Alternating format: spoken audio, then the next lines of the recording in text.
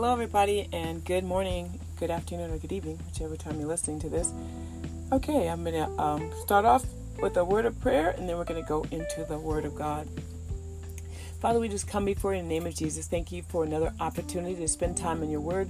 We ask you, by your Holy Spirit, that you illuminate our spiritual eyes to see and our spiritual ears to hear what you're saying. And we ask you that we can apply it to our lives. In Jesus' name we pray. Amen. All right, so I was in Luke 15, and the first part of Luke 15, it starts off with the parable of the lost sheep, and then we go on to the parable of the lost piece of silver, and then it goes on to the parable of the lost son. So I'm going to really just go through the parable of the lost son as what God is showing me about the lost son. All right, so in verse 11 and 12 and 13, I'm just going to read a few verses. A certain man had 2 sons. The younger of them said to his father, Father, give me a portion of goods that falleth to me. And he divided unto them his living. And not many days after, the younger son gathered all together and took his journey into a far country. And there he wasted his substance with riotous living. And when he had spent all, there arose a famine in that land, and he began to be in want. And he went and joined himself to a citizen of that country, and he sent him into his fields to feed swine. And he would fain have filled his belly with the husk that the swine did eat, and no man gave unto him. And when he came unto himself, he said, How many hired servants of my father's have bread enough and to spare, and I perish with hunger? I will rise, go to my father's house, and say unto him, Father, I have sinned against heaven and before thee, and I am no longer to be called thy son. Make me as one of thy hired servants. And he arose and came to his father, and when he was yet a great way off, his father saw him, and had compassion, and fell on his neck and kissed him. And the son said unto him, Father, I have sinned against heaven and in thy sight, and I am no longer worthy to be called thy son. But the father said to his servants, Bring forth the best robe, and put it on him, and put a ring on his hand, and shoes on his feet. And bring hither the fatted calf, and kill it, and let us eat and be merry. For my son was dead, and is alive again. He is lost, and he is found. And they began to be merry. But the elder son came in the field, and as he came in, he drew nigh to the house, and did hear music and dancing. And he called his servants, and asked what these things meant. And he said to him, Thy brother is come, and thy father hath killed the fatted calf, because he received him safe and sound. He was angry and would not go in, and there came out his father and entreated him. He answered and said unto him, Lo, I have these many years I did service to with you, neither did I transgress at any time thy commandments, and yet thou never gave me a kid, that I might be merry with my friends. As soon as this son, thy son, has come, which has devoured his living with harlots, thou hast killed for him the fatted calf. And he said unto him, Son, thou art ever with me, and all I have is thine. It was meet that we should make merry and be glad, for thy son was dead and is alive, and he was lost and is found. So I just, as I looked at that, there were certain things that stuck out. Number one is the Father represents God, and the portion of goods represent our gifts and our talents and our abilities God has given us, graciously given us. And the far country, when he got what God had given him, he used it. He went to a far country. He went out to the world and used it and wasted it in the world. A lot of times we have things, we have gifts, we have talents, we have things, and we use it for self-gain for the world. We use it, everything is about things of this world instead of eternal things that are going to matter, things that really do matter. Like, we think that things in this world matter, but as I look at, when I see a star or like a Kobe Bryant or something, a person pass away, I'm always saddened, because I realize all their talents, all their abilities, they used it for themselves and to gain things in this world. And when they leave empty-handed when they go to see, when they stand before God.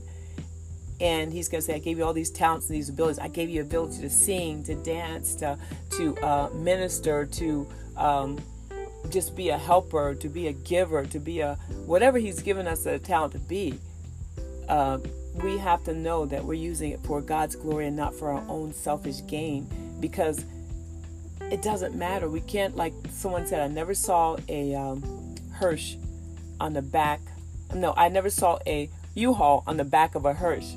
So that's the key thing. We can't take any of this stuff with us. So we've got to learn to realize that it's not about gaining things in this life. It's about gaining things of eternal value. All this stuff is going to perish. I mean, Peter, he talks about, he saw the earth on fire. There's coming down, this earth is going to be burned. There's coming down a new heaven and a new earth that that Jesus is going to dwell on. But I think that we have to keep our minds fixed on eternal things and not on temporal things. And so also, then you look, and then he wasted everything that God had given him. He profited nothing, no eternal investments in that, nothing that he could bring back to his father. Everything he had, he just he took everything and he spent it all for himself and for the world. Then when there's a famine in the land, all that he had put into, all the stuff that he had invested in, almost like in the stock market, you invest in this stock and you put all your money in it. Oh, I'm going to save for retirement. I'm going to save for this, and I'm going to save for, and I'm going to get this, I'm going to buy this. Then all of a sudden the stock market crashed, and all that investment that you put in, it winds up being lost. It's lost. There's nothing that you gain. There's nothing that you have now. And some people when stock markets crash in the past, people were killing themselves. People were realizing everything I invest in is gone. So they would kill themselves. That's extreme, but their mentality was saving for this world. The next, after 60, 70 or 80 years or 90 years, however long you live, that's what they were saving for. They weren't saving for eternity. They were saving for this world. And they thought, okay, it's over. And they just killed themselves. That's crazy. It has too much power. This world has too much power for certain people, a lot of people, let me put it that way. But, and he joined himself to, it says that he joined himself to a citizen of the land. So he made alliance with the world. So in other words, he said, okay, well, I'm going to go ahead and I'm going to he's still trying to connect with the world thing. So he joined himself. A lot of times we join ourselves to the world thinking the world's going to have the answer. The world's going to give us what we need. They have all this, something that his father didn't have. But he realized after he'd been there, he told him to go down and feed swine, whereas in Jewish culture, swine is the worst thing. Pigs are the worst thing that's the lowest of the lowest. You have to get way down low to be able to, in the Jewish culture, to be able to deal with pigs. And it says, and no man gave to him. And it's funny that he was giving to them. He was taking his money, giving to something. So he was giving it to the same people he was giving it to. They could not give back to him. And I think that speaks volumes. There, a lot of times we're going to the world for stuff, but whenever we are in need and in Christ, they can't. Only we run to God, because we know the world can't do anything. The world can't help us. The world is not going to be our Savior. But at the time that we are in a crisis, then we come to God. Because we know the world really is not going to have the answer that we're looking for. Some people do run to the world, run to counselors, run to things, and then when they realize they don't have the answer, they're like, well, I don't know, what to do. Maybe you should do this, maybe you should do that, but they don't have the answer. And then finally he said, I'll rise and go to my Father's house. It's like it says when he came to himself. So a lot of times we're going to need to actually just really keep our focus on God, and we never have to worry about, coming to ourselves.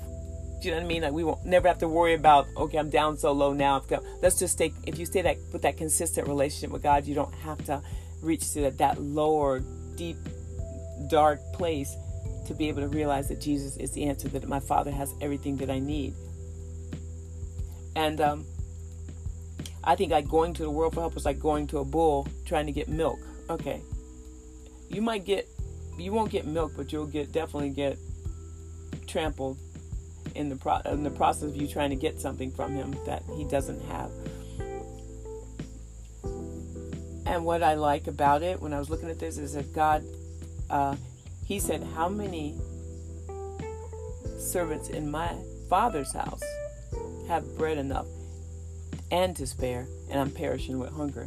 So he recognized and realized, but how did he know that that country in his father's area was not also in a famine? How do you know that? And it's because, like, how do we know? It's like, because God has an unlimited supply of everything. He is the creator of everything. He created everything. So he has an unlimited supply, and he knew it. And he knew that his father had enough wealth that no matter what famine went on, no matter how bad it got in the land that he was at, he knew his father's place, that place where he was at, was secure. That nothing, and no famine, nothing could come against that place where his father was at. And I believe his father was probably the wealthiest person ever, so that's why he knew my father was going to still have, even during these times of crisis, my father, I can go to my father. And I think that's what we have to realize. No matter what goes on in this world, we can always go to the Father because he has everything we need. There's nothing that we need that he can't supply. There's nothing that we need that he can't supply. So we have to constantly remember who our Father is. And that's what he had to take a while to shake and remember who his Father was. But, all right. And then I love the fact that when he came to his father, it was a point when his father saw him from a long ways off. But it was funny because during the time as he was walking there, he said, okay, I'm going to tell my father this. I'm going to tell him, Father, I have sinned against heaven and again before you. I'm no longer to be called your son. Make me one of your hired servants. So he was already rehearsing what he was going to say to his father. But when his father saw him, he ran to him and hugged him and kissed him. And so when he did that, he was saying, Dad, Father, I've sinned against heaven and in your sight, I'm no longer worthy to be called your son. But his father he repented. But once he repented, his father's like, bring the fatted calf. He was just like, put on his best robe and put a ring on his finger and shoes on his feet.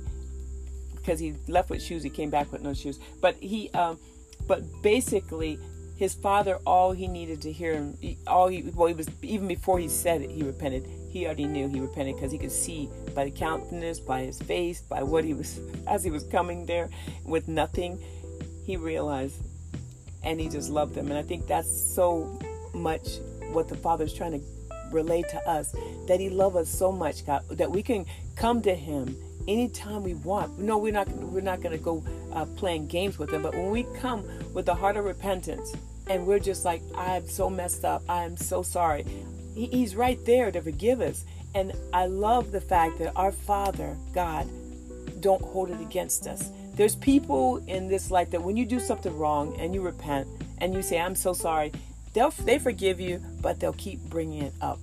Well, remember that time, or you'll do something and it'll trigger them to say, well, I forgave you last time. Or they'll say, I have to be careful because remember last time they tend to kind of hint and push at it, that last time you did this. They'll let you remember your sins. They'll let you remember your faults. They'll let you remember the things that they forgave you for.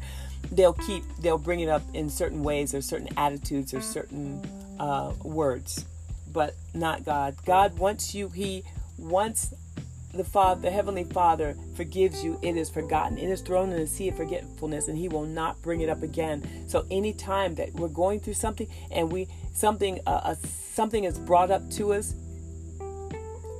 it's not God. It's the accuser of the brethren. Because God will never bring up something that a sin that you have confessed. He is thrown in the sea of forgetfulness, and he will never bring it up again. So just remember, when you're going through something and you keep feeling like, I should have, oh God, forgive me. Okay, you've already asked God to forgive you, and you did it with a pure heart. You did it honestly. He's forgiven you. We got to move on sometimes from that. And I think we have to realize whenever he comes at us, like whenever the enemy comes at us, we have the authority and the power to cast it down, cast down every thought, every imagination, everything that exalts itself against the knowledge of God, and bring the thoughts into captivity. So a lot of times I'm going to, I might just say, I cast you down in the name of Jesus. Any thought that does not glorify God or represent who God is, we have the authority to cast that down. And I like also that when the other son, he was very angry because he was like, wait a minute, why is he celebrating him? But he was telling them no, because he was dead, but he is alive. He was lost, but he's found. And sometimes I think we realize that, sometimes we think that, since they're forgiven, everything they've done is forgotten. Not forgotten, but everything that they've done is forgotten. But everything they've done doesn't count. I really believe, like with David, when David sinned with Bathsheba, God said that sword will never depart your house. That means a lot of the consequences for your sin are still in effect. Some might not be, God forgiven, but some of the consequences are in effect. If I go out and sleep around and I won't say but if someone goes around and sleeps around and with a whole bunch of men and get pregnant, and then they say, God, forgive me, I've sinned, forgive me. He's forgiven you, but the seed that is planted in you is going to still grow. But other times God will, God kind of lessen the blow is what I'm trying to say. He will make it so it's not as hard for you because you've repented. But everything we do wrong, sometimes there's consequences for sin. But at the same time, there's forgiveness for sin as well. God will forgive you. That's the main thing, that we want to walk in forgiveness because we know we'll see him one day. But there are also consequences for sins. But and I like in verse 31 when he said unto the son, thou art ever with me, and all I have is thine. But it was meet that we should be merry and be glad, for thy brother was dead, and he is alive again, and he was lost and is found. So in that, you have to realize that what he was saying is that, look, everything I have is yours. I gave him all his inheritance. He blew it all. So the consequence for his sin, that he doesn't have an inheritance now. But you still have everything now. Everything, the rest of that I have is yours. Everything that I have is yours. And not only that, but any day you wanted, you can go and slaughter a calf. You went and slaughtered a calf.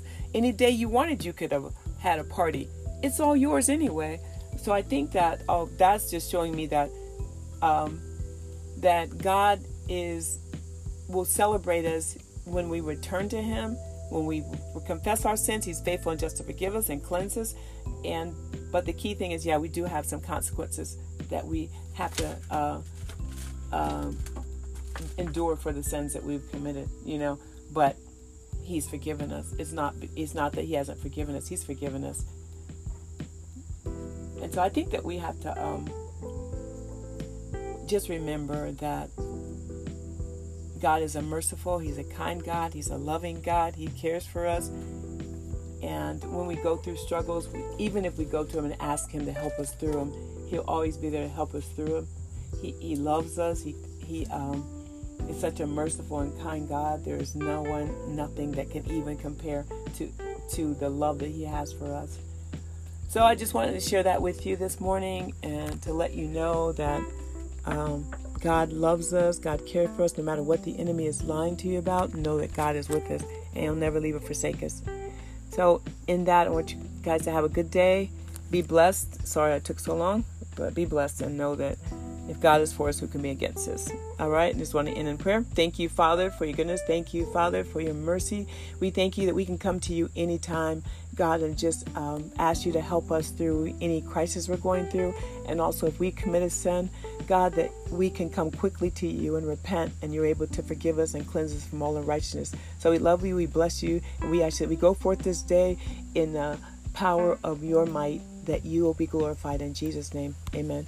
All right. Amen, guys. Love you guys. Bye-bye.